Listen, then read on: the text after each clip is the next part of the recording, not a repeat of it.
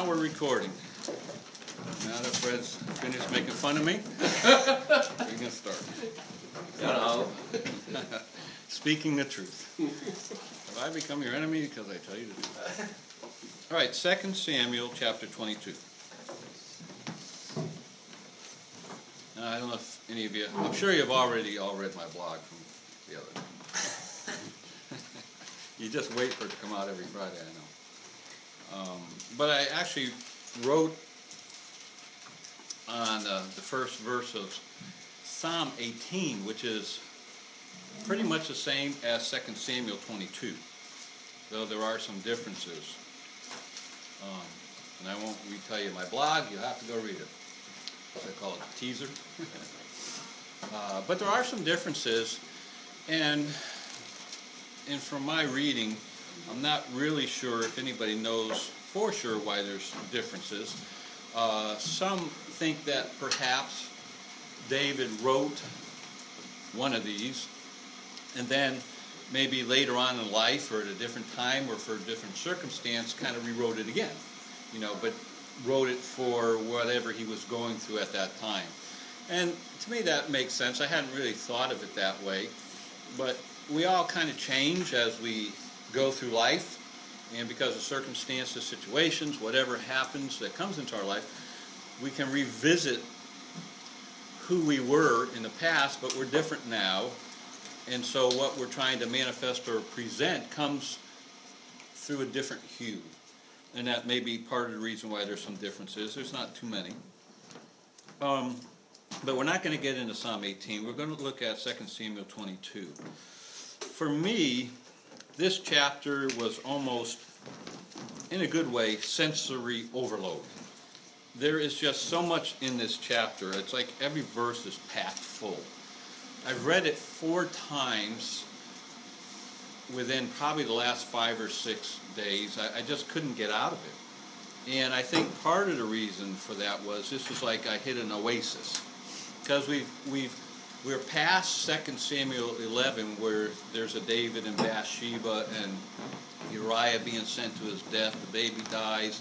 It's just like the snowball started at the top of the hill and it's just rolling down, gathering momentum, and it's this huge thing ready to crash at the bottom.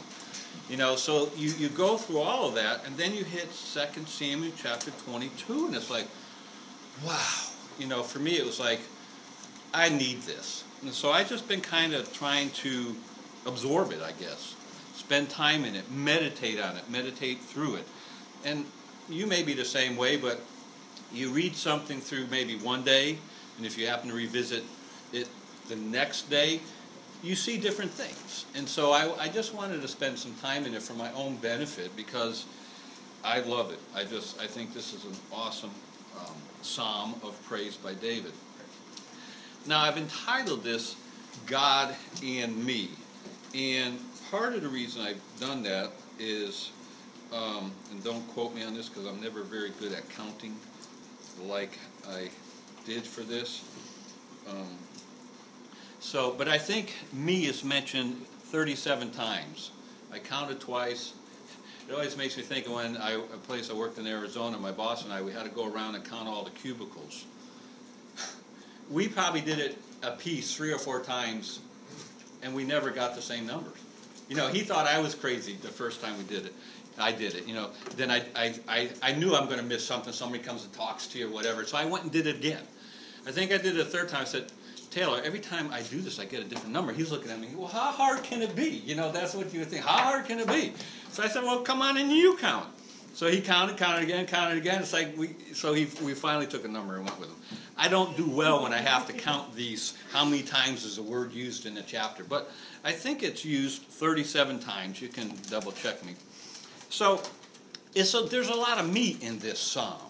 And so that's why I entitled it God and Me. Because, as I said in my blog, we're kind of getting, at least as I see it, sort of a window into, or an open door into David's life that we might not have gotten at any other time. And so this is, to me, this is David being very personal. This is something that he's pouring out for God. Maybe at some point it became to where now we put it out there for everybody to see. But I just really love the Psalms that David wrote. And as I said in my blog, of course I said I wasn't going to tell you anything in it, but I decided at some point, this has been a while ago, to just read just the Psalms of David. And it was very, very revealing. If you just go through and read the Psalms of David and the ones that others might feel are attributed to him, I don't know about you, but I came away with a totally different perspective, which is this guy has some problems. You know, if you read his Psalms, you come away realizing, wow, he's human. You know, he's very real. And so, I'm blabbing too much and I haven't even got started. So, anyway, I love this. I love this. I hope it'll be a blessing to you. I don't know. I'm going to try to make it through. It's going to be slow at the beginning, but as we get towards the end, it kind of goes quicker, and I'm going to try to get through it. I thought about actually setting a timer for myself, but then I'd be too self-conscious. I'd be looking at the timer, and I wouldn't think so. I'm going to try to keep it within reason today. Now, as I was thinking about this title that I came up with, this hymn came to my mind, which I really, really loved. I know I've probably said this a million times. I think it's a shame that we've kind of thrown out hymns. I understand part of the reason why we don't want to sing some of the hymns. I think if we just change the words like we do for some other songs, you know, we could probably do it unto Yeshua just fine, and nobody would know the difference. But some of these hymns are just awesome. So there's this hymn, My God and I. Some of you might know it, but I just wanted to read it to you to give you kind of the feel for the mindset I want us to have as we look at this psalm, God and me. My God and I go in the fields together. Now, every time I'd sing this song, I'd say, I want this to be me. It hasn't quite been, but I love what it's saying. My God and I go in the fields together. We walk and talk as good friends should and do. We clasp our hands, our voices ring with laughter. My God and I walk through the meadows, Hugh. We clasp our hands, our voices ring with laughter. My God and I walk through the meadows, Hugh, H-U-E. He tells me of the years that went before me, when heavenly plans were made for me to be. When all was but a dream of dim conception to come to life, earth's radiant glory see. When all was but a dream of When all was but a dream of dim conception to come to life, earth's radiant glory see. My God and I will go forever together. We'll walk and talk as good friends should and do. The earth will pass, and with it common trifles. But God and I will go unendingly. The earth will pass, and with it common trifles. But God and I will go unendingly. I just love that. I mean, don't you? That's what I want to have. My God and I go through the fields together. We sing, we laugh, we talk, we clasp hands. But I think it's supposed to be that real. I mean, I want to believe it should be that real. Well, I think it's that real to David. God and me 37 times. God, me, God and me, God and me. All right, so let's move into this. Now, I came up with, and I've kind of given up on doing this, but for myself I needed to come up with sort of an outline. It's not perfect. It might not even work exactly, but we'll just go with this, and we're not going to necessarily look at it this way, but I want to at least break it up for you as I sort of saw it. First off, there's the what, and that's verses 1 through 20. And he talks about troubles and deliverance. Troubles and deliverance. The second point is, that in my outline, the why. That's the purpose. And the purpose is to build David's relationship with God. So there's troubles, God brings deliverance. That's the what. Well, why does God allow or bring troubles and then give us deliverance? Because it's through that we learn, just like David, to build a relationship with God. I wish it was always through floating on the clouds, on the mountaintops, and that's where we would really learn to get to know our God in a relationship. But lots of times, because of who and what we are, we have to go through some troubles, and God has to deliver us. And as we go through that builds a relationship. Any marriage, it's not been perfect. You have gone through troubles, and you come to the point of reconciliation, and if you've come through it the way you should, that builds the relationship, right? It just does. That's the way it is. I mean, of course, the good times too, but it's as you go through those valleys and you struggle and there's troubles. And then you come out and you have deliverance. That builds a relationship. Point number 3. The wherefore, or that's the what's the result? Pressing forward. So there's troubles and deliverance. God's building a relationship between him and David. Why? So that David can press forward with life. And this is life in a nutshell. Troubles, deliverance, building a relationship with God, move forward for him. And that's kind of how I see Psalm 2 Samuel 22. So that's kind of the relationship. Now, we're not going to stick with it. I'm not going to preach it that way, but that's just how I see it. Now, an example of God and me, and then after this, I'm just going to read verses, comment, and we're going to walk through it. An example of this God and me thing. There's several of them, but verse 33. God is my strength and power, and he maketh my way perfect. I know there's no me in there, but it's still the same thing. God is my strength and power, and he maketh my way perfect. Now, and I don't know what one of the times reading through this, that just verse kind of just spoke to me, jumped out to me, however you want to say it. So my thought was, interestingly, before verse 33 is the God, where are you, period. So before this God and me, where he recognizes that, at least in this verse, God's his strength and power, he makes my way perfect. There's a, God, where are you? And the way I saw that, and again, if this isn't quite exact, please forgive me, just kind of go with it and come up with your own. But what happens before verse 33 is 3 things that stuck out to me. First of all, he talks in verse 17. It says, verse 7, Verse 7. In my distress. So we're getting to the point where he's really seeing God in verse 33 as his strength, his power. He makes my way perfect. He's going to go forward with God. Well, but before that, verse 7 is in my distress.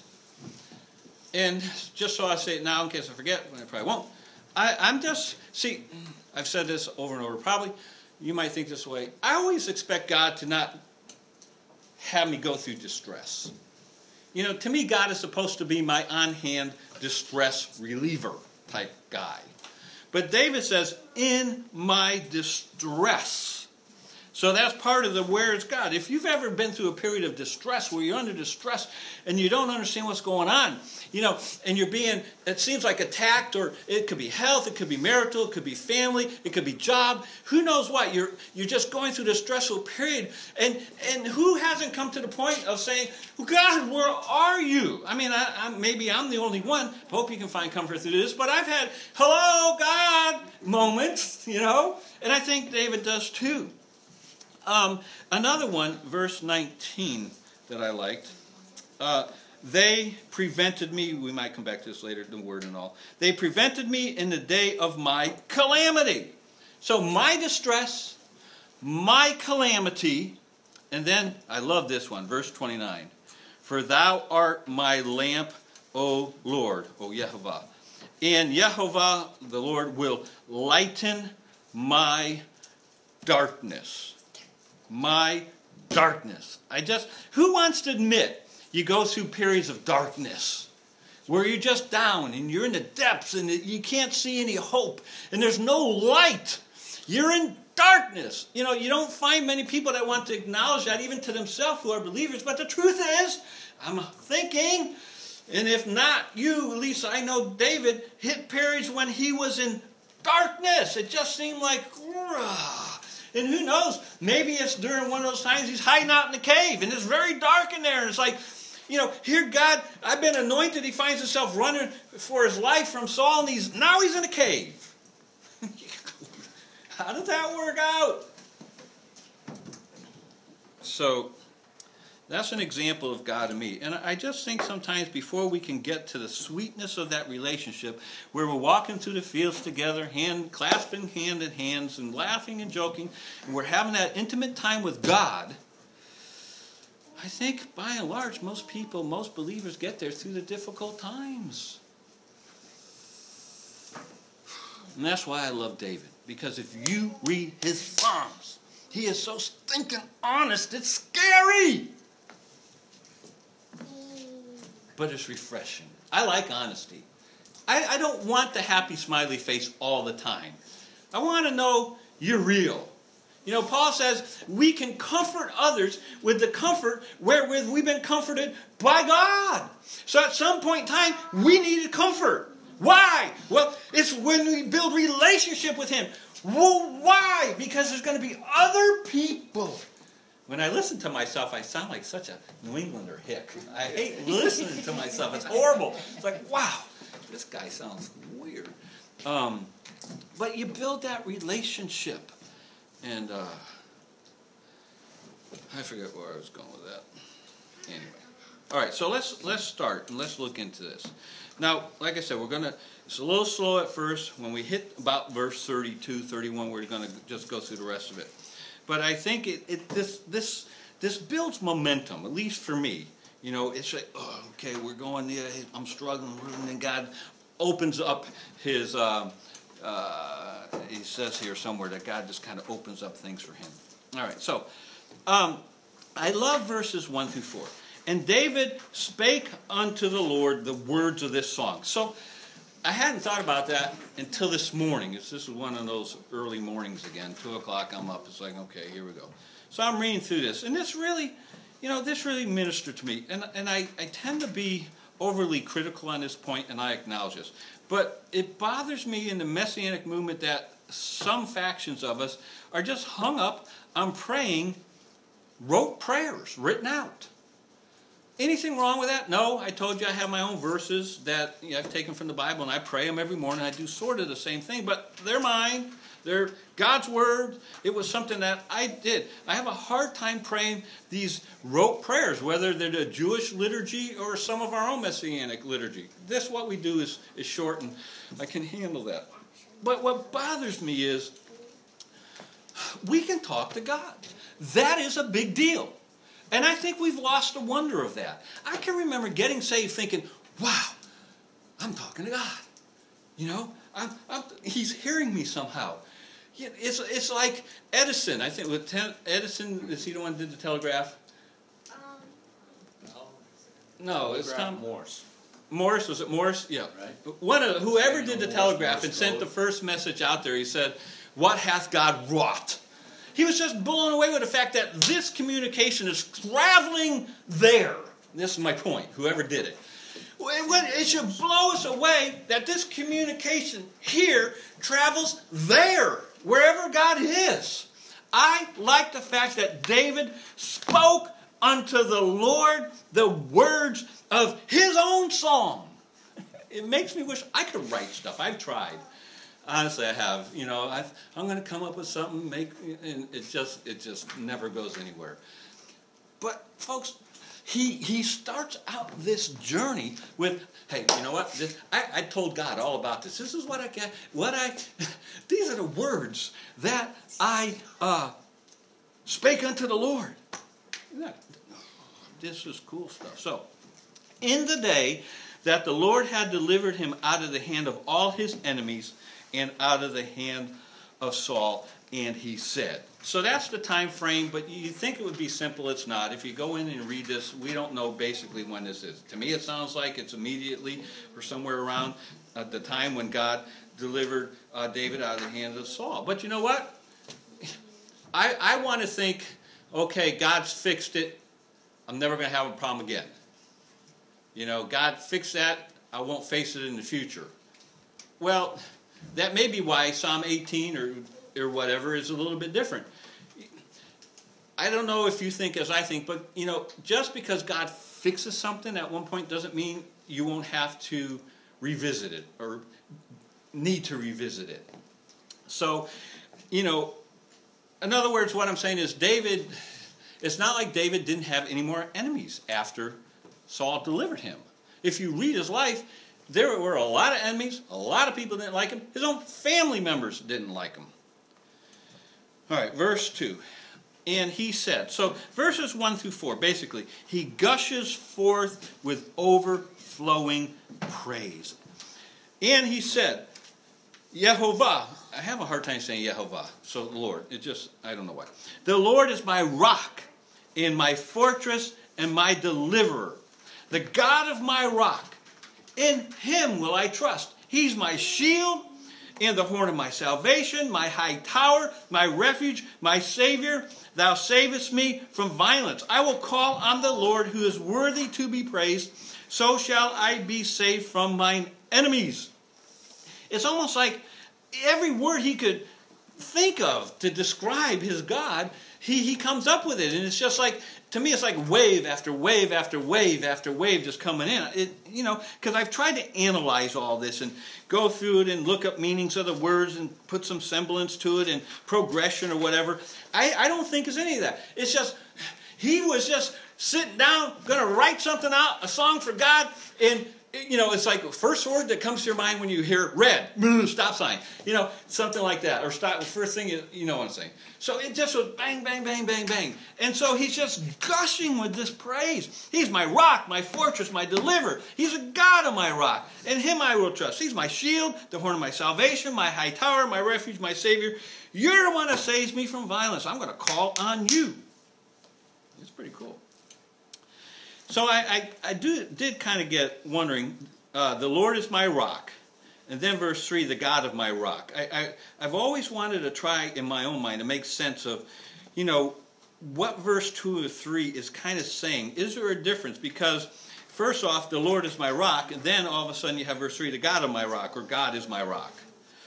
I think it might be like this. Verses 2 through 4. The place he runs to for safety, he likens to God. Verse 2, the Lord is my rock. But he acknowledges that it isn't the place of safety that saves him, but God who provides the place of safety. Verses 3 and 4. So perhaps, David is running from Saul. Who knows what the circumstances are. He crawls up in this high place of safety, or perhaps he finds a little place to hide amongst the rocks. Maybe he's in a cave. And so the Lord is my rock, my fortress, my deliverer, all this stuff. But as I think of it, then it becomes easy to think of those things as what is providing me my safety. If I can get up to the top of the rock, climb into the cave, get in some little secret place in the midst of all that, okay, good. God provided the way, I'm there. But that, if we're not careful, can become that which we trust in. And I think that's part of the problem with the children of Israel. God does a bunch of stuff for them. They praise him for it, but after a while, they lose sight of the God who did it and then start to flip it around and get their focus all messed up on the things. So he acknowledges that it's not the place of safety that saves him, though God has provided it and though God himself is it, the Lord. That place of safety isn't what protects him. It's the God who provides the place of safety. Now, I don't know if that helps. I don't know if you've ever even thought about these verses. But that's how I view it. God, I need help. God gives us help. Okay, you win the lottery. Woo-hoo. Well, now, not that we play the lottery. If you ever win and want to give it to some of us, my mom will get mad at me because I didn't play the lottery. But she'll say, of course, if I win, you're going to want some of my money. I said, well, of course. So you win the lottery. You're destitute. Your taxes have went up in your town. You don't know how you're going to pay them. You're mad at the local people here in town that are passing these things. And so now, but then God somehow presents you with more clients than you would ever know that you were going to have. You have extra money coming in. Well, you were crying out to God. He provides the extra clientele. And after a while, the clientele becomes that which is now that deliverance. And after a while, we forget that it was God that gave the extra clientele. Now I need to keep that clientele because I need that money. No. Now what we need to see is we flip it around. This clientele here, God gave. He can take it away. That's not what's going to sustain me. It's the God that gave me that clientele that will sustain me, whether I have that clientele or lose it or not, right? That's how it's supposed to work. This is huge. And this is why I love what David said. This is life. And it's so easy. God allows trouble, brings trouble, and we're down and we're desperate and we need help. We get it, and all of a sudden now we're basking in that help and forget. And then we start to think, well, that which God gave is that which now will sustain us. And it's not. And David learned that. How did he learn that? Experiencing it, right? Is this not huge? To me, this is huge. And this has been Israel's problem. We need food, God. We need water. They're grumbling and complaining. God gives it. 3 miles down the road, God, we need food. We need water. They don't learn. They don't learn. We're the same way. The focus becomes the water and the food and the quail. Because we're the same, but I read this and say, how did you guys forget? God just gave you all that. Didn't you just get yelled at and a bunch of you got killed? Judy had an interesting thought because reading through this. I love reading with her because she has this mind that I don't think I say too much. So, they're dropping like flies. And Judy says, well, God, I forget if I put words in your mouth, but God had to kill them off somehow. All of them were going to die that were over 20 years old anyway, so God had to get rid of them. I said, she's like, oh, that makes sense. God had to get rid of them. Well, then my mind goes crazy with that because I never thought of it that way. Well, they're going to have to die somehow, so how are they all going to die? Well, God knows they're going to be disobedient. The mind of God, the mind of God, and to think that we can talk to Him, commune with Him, this God that is so far beyond us will steep down and say, you know what, you need a helping hand, I'm here, take it. We'll walk through the fields together. If you put how big and huge God is, and contrast it to us in our perspective, then we come to where David is, and we can really praise Him. All right, so now, let's see. Let's move on. Okay, verse 5. So, like I said, I'm breaking it down. You think we'll never get through here, but we will. Verse 5. When the waves of death compassed me, the floods of ungodly men made me afraid. Now, I'll be honest with you, when I read this, it's like, this is cool. Because David is this incredible warrior. We're going to see how God strengthened him and what a warrior he was. And I don't picture David being afraid. So every time I think about, David just admitted publicly. I at times am afraid, but I don't want to tell you that. I'm afraid to tell you at times I'm afraid. Because I'm not supposed to be the guy that's afraid. I'm supposed to be the guy that helps you when you're afraid. And then I heard John Piper talking about how he didn't fear death, but he was afraid of dying. It's like, wow, I can really respect that guy. That's being pretty vulnerable. He's publicly given his own psalm. I'm not fearing death, but I'm afraid of the dying process. Now, there's many verses that says, fear not, fear not, fear not, fear not, fear not. But David's just said, well, he's been afraid. So my mind says, okay, how do I reconcile this? This is what I came up with. Whether it's right or not, I don't know. There's a difference between being afraid and being overcome or overwhelmed with fear. Now, does that make sense? I think this is right. There's a difference between being afraid and being overwhelmed or overcome with fear. Also, what makes one person afraid might not make someone else afraid. In other words, my fears might not be your fears and vice versa. The one thing that I always get frustrated with when I decide to open up and I'm sharing my fears, my what makes me afraid, that person, whoever went that way, didn't mean to, but that person doesn't understand it because that's not their area of being afraid, right? So when you open up, as David is, and become vulnerable, chances are you will not be understood because not everybody has the same anxieties that you have. But there is somebody, somewhere along the line, that you will be able to minister to because not everybody has the same things that make them fearful. So I don't know how to not be afraid. But I think God does not want us to be overwhelmed and overcome with fear. Now, I don't know if I'm saying this correctly, but understand, or at least try to grasp it. You know, the psalmist said, what time I am afraid, I will trust in thee. And Pastor Green sent me that verse, which of course I knew it, but hadn't thought of it when I found out I had the cancer. And him being the wonderful pastor that he is, that I have had really very little contact with, and since we left there, but have had a fair amount, I guess. You know, he sends me a verse, what time I am afraid, I will trust in God. So what's that verse saying?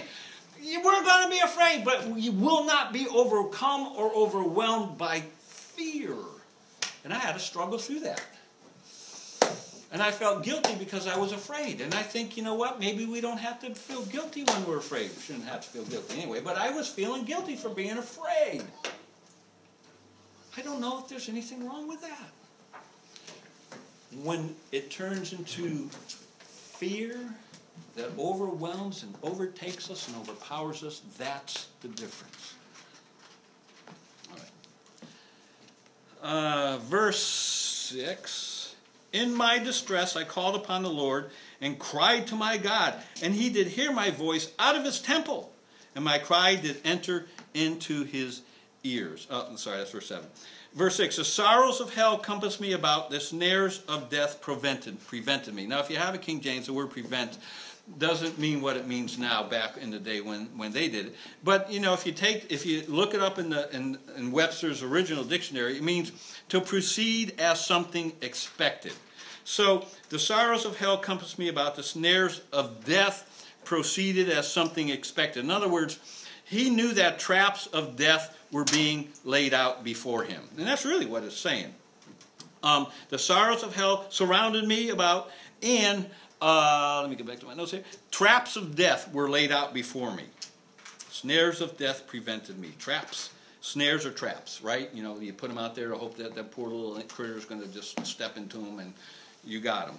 Or, you know, if you want to get mice, and so you put stuff on it, they claw up and fall into the bucket of water, poor things.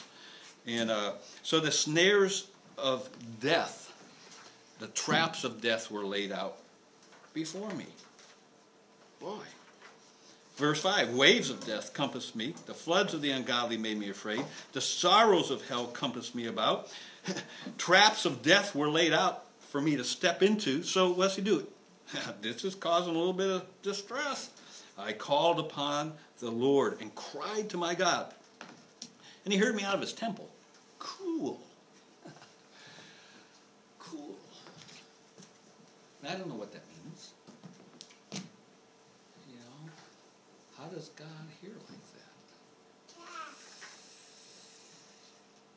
You know, I got made fun of by a pastor that I worked under years ago. Because I had a professor at college, and I don't do this, but I respected him. He said when he gets up in the morning, Mr. Boyd, when he got up in the morning to have devotions, he shaved, he showered, he put on his good clothes, and went before God for devotions. And I was telling this other pastor years later about that. And me, being as childlike as I am, I really want to believe that I'm in the presence of God. Is that? So this pastor that I was working under said, do you really believe that when you pray, you're in the presence of God? Wow. Am I stupid? I don't know. I felt like, and I said, yes. And that was like revolutionary. I don't get that. Am I crazy? Tell me.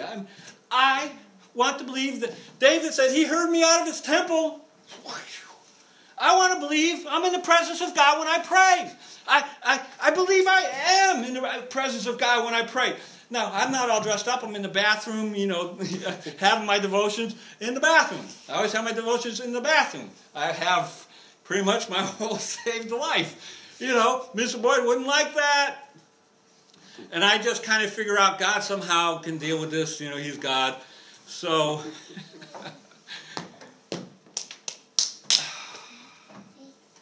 I'm going to believe that when I pray, I'm in the presence of God. And I want to visualize it that way.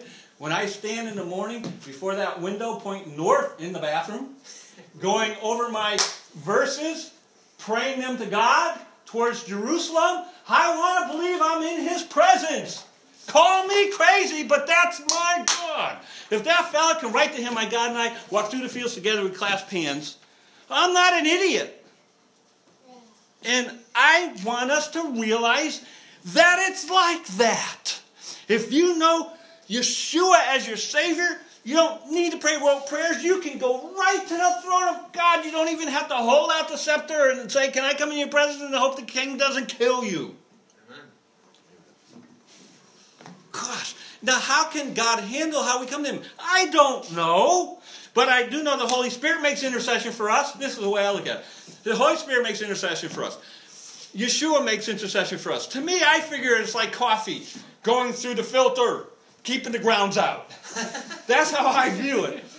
That's how I see it. I don't know how else to say it, because if I were to come into the presence without the grounds going through the filter of the Holy Spirit of Yeshua, I'd be dead. I hope I'm not too childlike. See, one of the reasons I hated about preaching, and still do, is I tend to be so stinking honest. And when I'm trying to be a blessing, others will come and say, well, Pastor, do you realize that it's not really... And I want to say, and I can now, I don't care what you think, I'll do it your way. Leave me alone. Just go away. That's where I am now.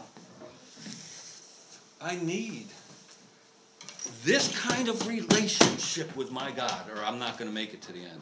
It's just not going to happen. I just can't do it anymore. I am out of strength. I am not young enough. I don't have the wherewithal. I don't have the mental capacity. I don't have the physical ability. It's just not there anymore. You know, and so now it's either, God, you sustain me. You be my rock. You be my fortress. You be my savior. You be my shield. You be my buckler, or I'm dead.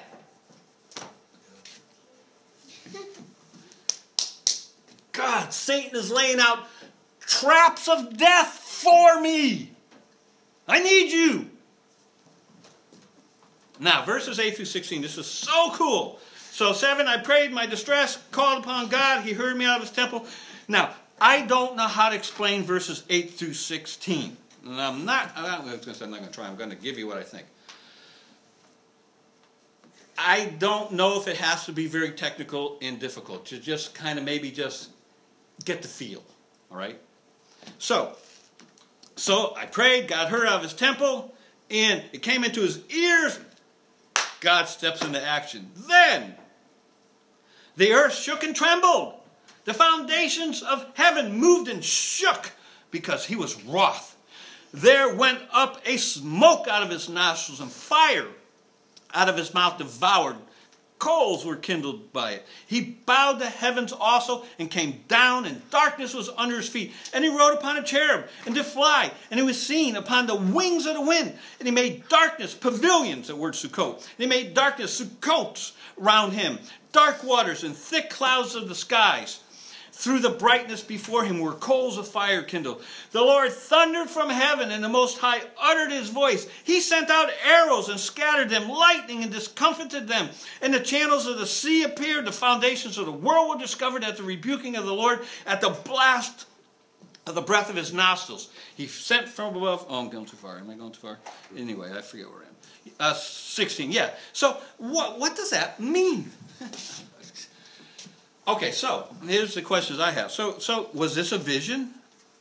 You know, did God kind of show him, all right, it might not appear this way, but I'm on the move here, and things are going to happen. And He draws this parallel, just like, oh, this is happening, David, I'm going to do it. I don't know. You know, is this how David envisioned it? Or, you know, was able to explain, you know, how God acted on his behalf? Is he speaking metaphorically? The pulpit commentary had, I think, a good note, and I picked out just a part of a sentence or a sentence.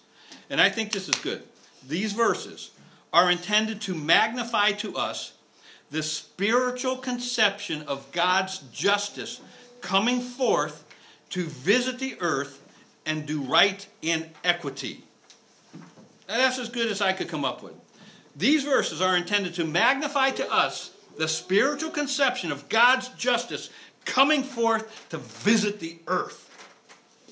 And we know when Yeshua comes back and it's all done. I mean, it's like, whoosh, and it's all going to be just, taken care of. But you know what? In our own personal lives, there comes times when we need God to act. It might not look like this, but he acts and does what is necessary.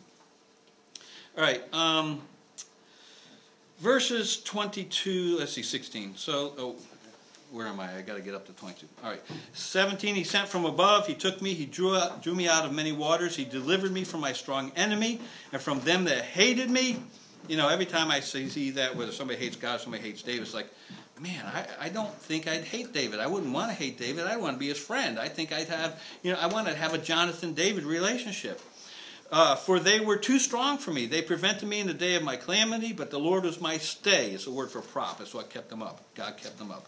He brought me forth also into a large place. Now, that's what I was talking about earlier, how God brought him and opened up, got him out of that darkness of caves, just kind of started to pave the way for him. He also brought me forth into a large place. He delivered me because he delighted in me. And the Lord rewarded me according to my righteousness, according to the cleanness of my hands hath he recompensed me. There's a whole lot I could say on that, and they're going to. Verse 22, for I have kept the ways of the Lord and have not wickedly departed from my God. For all his judgments were before me, and as for his statutes, I did not depart from them.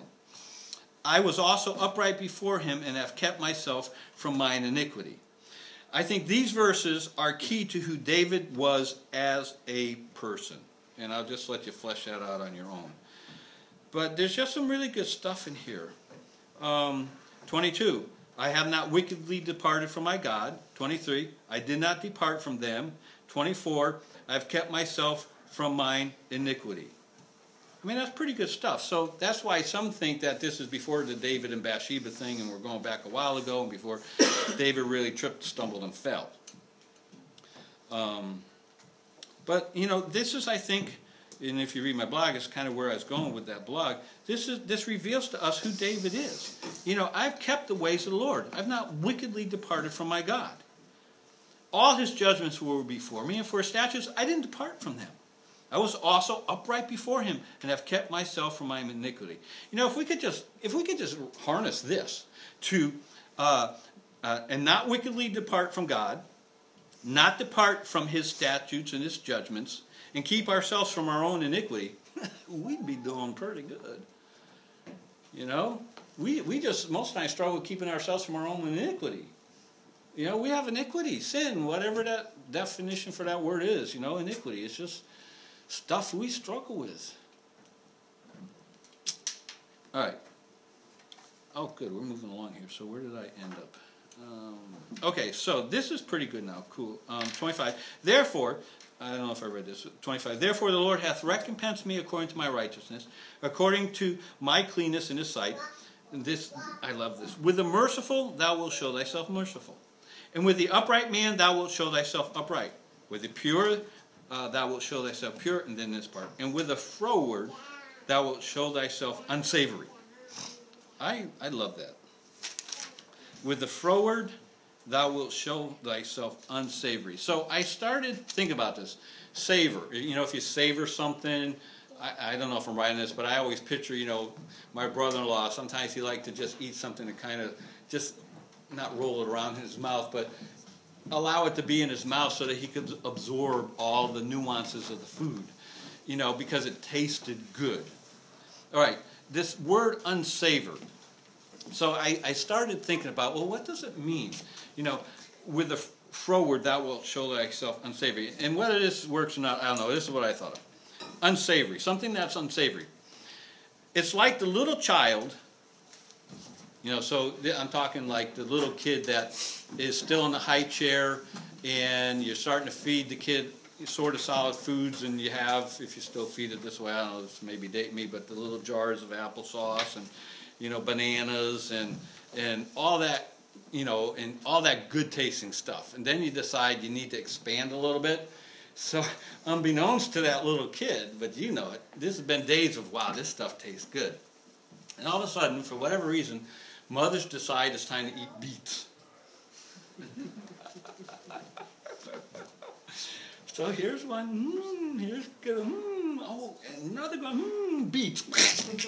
You've all seen it, right? The recoil of the kids. You've seen them probably on Facebook things where, this is the last one I seen that Judy showed me a while ago, that this kid gets this reaction on his face. Recoils. Why? That's, compared to what he'd been eating, pretty unsavory, right? Okay. So like the little child that recoils when given unexpectedly the first bite of beets. Now, so God, with the forward, thou wilt show thyself unsavory. So how, this is, again, I sound like I'm apologizing for myself, I probably am, because I just think so childlike, and although when I read commentators, it's like, well, I'm just as smart as they are, because some of them say the same exact dumb things that I say. So what's David saying? He's saying, okay, God's a pretty good God. With the merciful, he's merciful. With the upright, he's upright. With the pure, he's upright. But those guys that want to be froward, perverse, that walk against his ways, God is going to be unsavory. That is just cool. So in other words, like that kid that gets the beads, and the person that doesn't want to have anything to do with God, to them God tastes like that bite of beets. To them. There's no other explanation that I can come up with. Because they've been feeding on the things of the world, but God says you can't live on that stuff. You need me. So God enters in and he is the spoonful of beets. Because it's so foreign to what they have been experiencing and wanting. God in my life, it's like now the end of the world. I can't do this, I can't do that. I can't go here. What is my friend's going to say about me? They're going to laugh at me. All of a sudden, this God who loves you so much to send his son, Yeshua, Jesus, to die for you, who evidently is in the process of saving you, or you got saved, all of a sudden, now you're out there dealing with the world, and you're afraid because to them, this God of yours is unsavory. I got saved and went home. My salvation from the life I lived was so dramatic. And my mom even told me twice, like, Tip, I can't believe you're my same son. Well, you know what? I thought that would be a good thing for them to get saved. Wow, you would have thought I just threw the whole bottle of beets down their throat. They didn't want anything to do with it. God was unsavory to them, or because of their rejection, God was unsavory. And that's what this says. If people want sin, that's what they're going to feed on. And when God does come to bring deliverance, if they're not seeking or God's not pulling them or however it works, they're not going to want God. And so every unsaved person who ever may listen to me, why don't you want him? Because he is unsavory to you. Turn with me, hold your finger here, go up to 2 Corinthians. Chapter 2. My mind went to these verses, which I think is, of course Paul was familiar with the Tanakh. It's nothing new, it's just we think, wow, look at that, this new thing Paul came up with. Well, it's not. We just don't know how to make the connections. But I think we're beginning to see the connections, right? We read in the New Testament now what we used to be told was, well, this is something new. It's like, well, wait a minute, this is not new. Paul knew this stuff. I mean, he was a Pharisee of the Pharisees. Anyway, let's see. Verse 14, 2:14. Now thanks be to God which always causes us to triumph in Christ, and maketh manifest the savor of his knowledge by us in every place. For we are unto God a sweet savor of Messiah, in them that are saved, and in them that perish. To the one, we are the savor of death unto death, and to the other, the savor of life unto life, and who is sufficient for these things? It's all in the hands of God.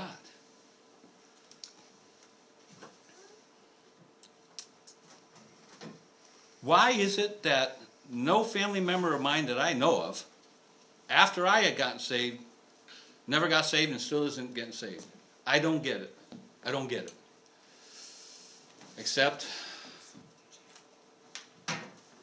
God knows their hearts. They've made a decision towards God already. And since they're rejecting Him, have some beats. Right? You know, that's why you could say to those people, hey, we've cast out demons in your name. We've preached in your name. We've done miracles in your name. And he does say, you know, I am so glad to hear that. I appreciate the fact that you are out there doing that for me. What does he say? Depart from me. I never knew you. You who are Torah-less. You don't want the Torah? Then you don't want me, is what he's saying. And the reason you don't want me is because the me that I am that you don't want is like those beats. We think this is harsh. It's not harsh. We live in a pathetic society, especially in our country. You can't say anything about anything negative, because if you do, you're not being kind. No, God is being unsavory to them because they've made a choice. They don't want God. And so you speak the truth. And it's like, how mean you are. No. They're saying, God, we hate you. They hate God. Just get it in your heads. The world hates Israel. Why? Because Israel's just this pure thing? No.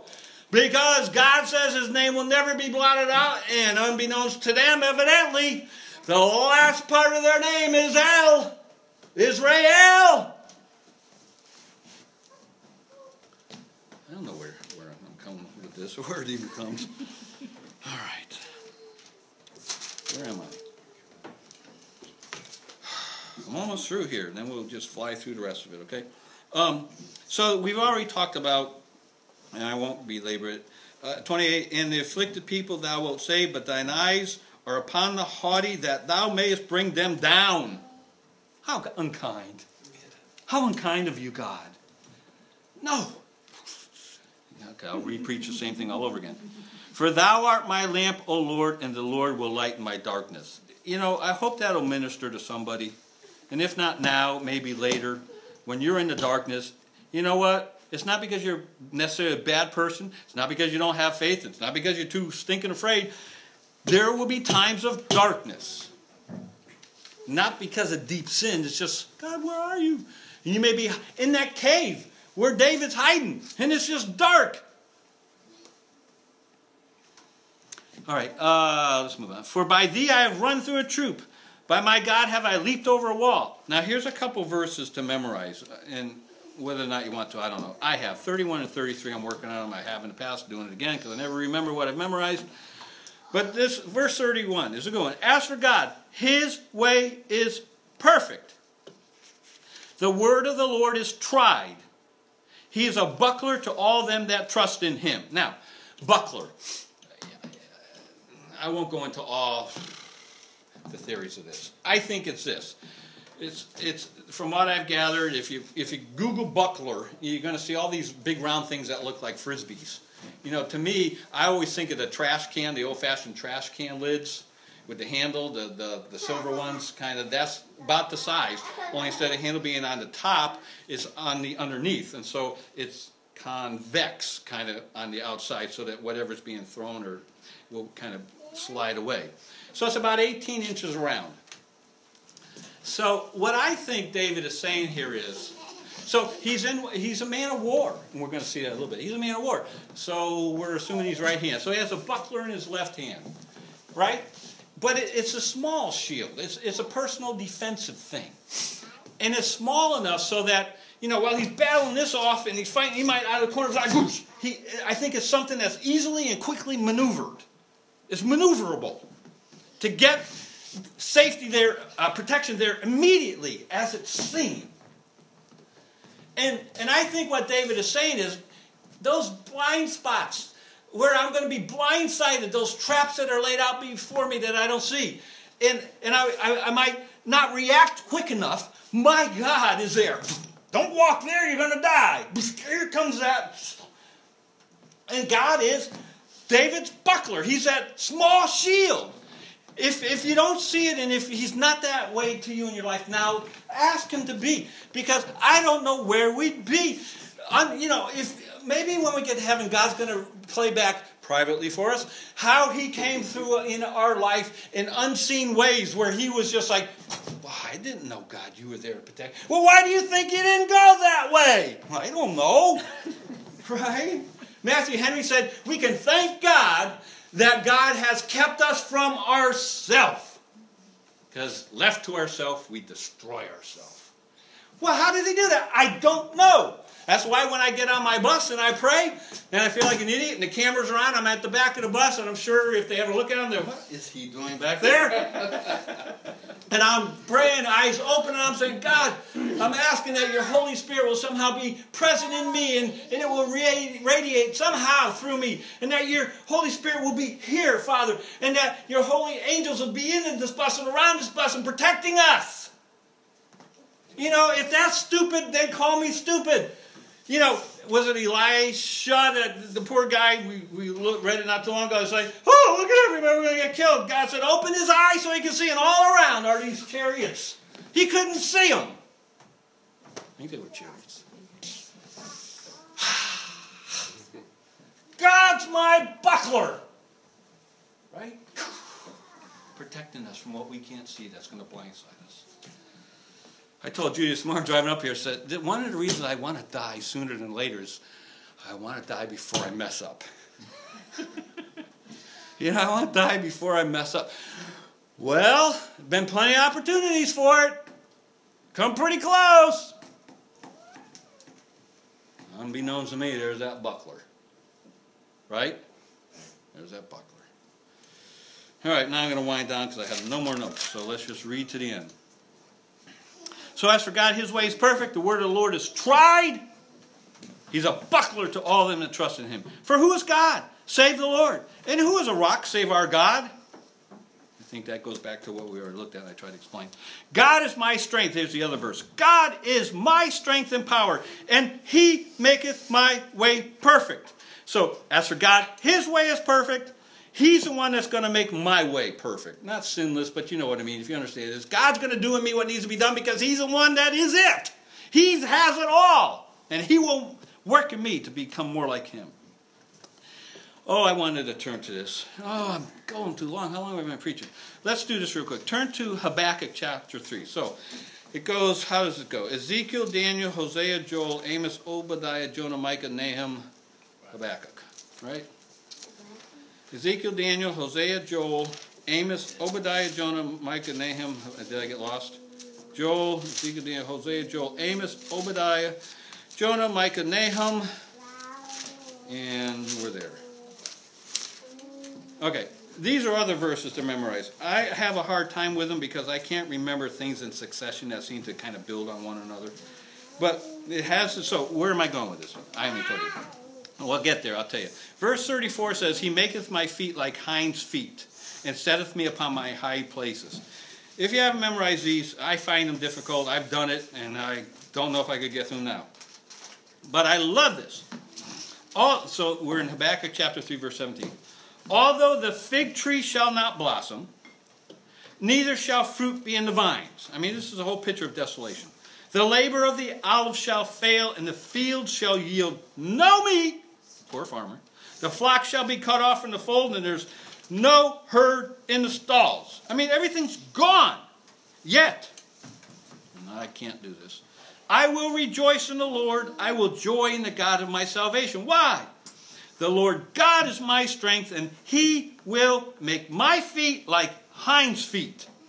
And he will make me to walk upon mine high places. Just what David is saying. He maketh my feet like hinds' feet, and setteth me upon my high places. All right. Now, I know I'm supposed to stop. I want to have a mental picture of David in your mind. Verse 35. He teacheth my hands to war, so that a bow of steel is broken by my arms. Wow. I think you have to be pretty strong for that. Right? Yeah. You know, David is not this flush little pink-faced person with the nice curly little hair and dressed so effeminate. He's Arnold Schwarzenegger. I'll be back. The Philistines run! I mean, you have to have some strength to be able to take a bow of steel and bend it. But God taught my hands to war.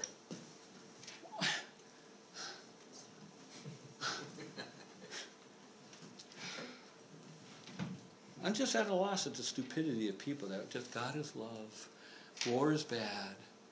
Well, yes, he is a God of love, and war is bad. But it doesn't mean sometimes God doesn't get angry and you have to fight wars. And if we're going to fight some wars, then God needs to get us to where our arms can bend bows of steel, spiritually speaking, or we're just dead. All right.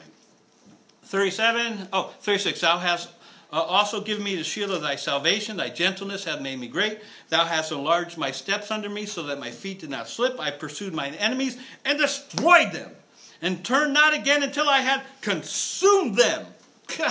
And I have consumed them and wounded them, that they could not arise. Yea, they are fallen under my feet. For thou hast girded me with strength to battle. Them that rose up against me hast thou subdued under me. Thou hast also given me the necks of mine enemies, that I might destroy them that hate me. They looked, but there was none to save, even unto the Lord, but he answered them not.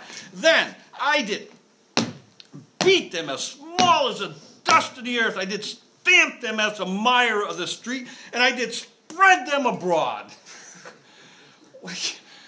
Oh, that's like Yeshua going in and throwing over the money changer's table, right? Or Moses taking the golden calf and just smashing that thing and making them drink it. You know, every time I read that, I try to visualize it. I did beat them as small as the dust of the earth. You know, he's caught up in them all. I stamped them. As a mire in the street, oh gosh. We need the reality of Scripture to permeate us. Not what we think it is, but what it is. Thou hast delivered me from the strivings of my people. Thou hast kept me to be head of the heathen. A people which I knew not shall serve me. Strangers shall submit themselves unto me. As soon as they hear, they shall be obedient unto me. It's like, no, I don't have to face him. Okay. They're going to obey me or not. They better know what's going to happen if they don't. Strangers shall fade away, and they shall be afraid out of their close places, no matter where they hide. It's like, oh, we better get right, because David's about. The Lord liveth, and blessed be my rock, and exalted be the God of the rock of my salvation. It's God that avengeth me, and that bringeth down the people under me, and that bringeth me forth from mine enemies. Thou also hast lifted me up on high above them that rose up against me. Thou hast delivered me from the violent man. Therefore I will give thanks unto thee, O Lord, among the heathen, and I will sing thy praises. He's a tower of salvation for his king. He showeth mercy to his anointed, unto David, and to his seed forevermore. Let's pray. Okay. More now. Father, I hope I've been able to communicate something that will just spark a fire in us, God, to realize that the same God that David had, and the same perspective and the same sort of exploits that he did under your power, that's the same God we have. And I think oftentimes, speaking for myself, because of the way I react to stuff, and it's so not how you want, it's like I've made you so small. Whereas David makes you so big. And I think for me, part of it has been my own things that I've allowed to overwhelm me and overcome me, to where I just am overcome by doubts and fears, anxieties, worries, questions, wonderings, my own self. Whereas you're bigger than all that.